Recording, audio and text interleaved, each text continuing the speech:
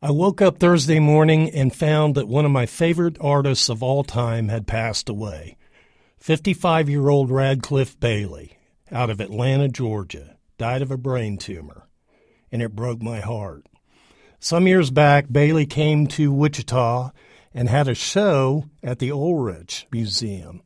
And the Ulrich, in their infinite wisdom, purchased a piece by Bailey from the show called Exodus, which they own today. It's quite large and quite beautiful, and I was really proud of that.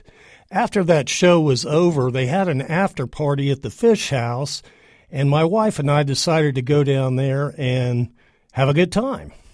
We got there late, and as we approached, we saw Mr. Bailey out on the dock in front of the building, standing with no one but himself.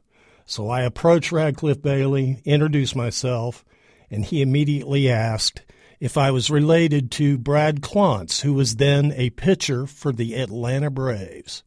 I said, no, I spell my last name with an S rather than a Z, and we talked about baseball for approximately 20 minutes.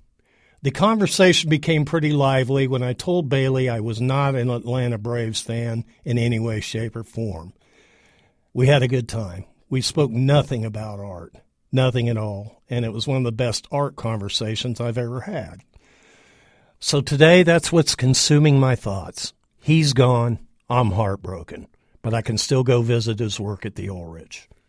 For KMUW, I'm Curt Clonts.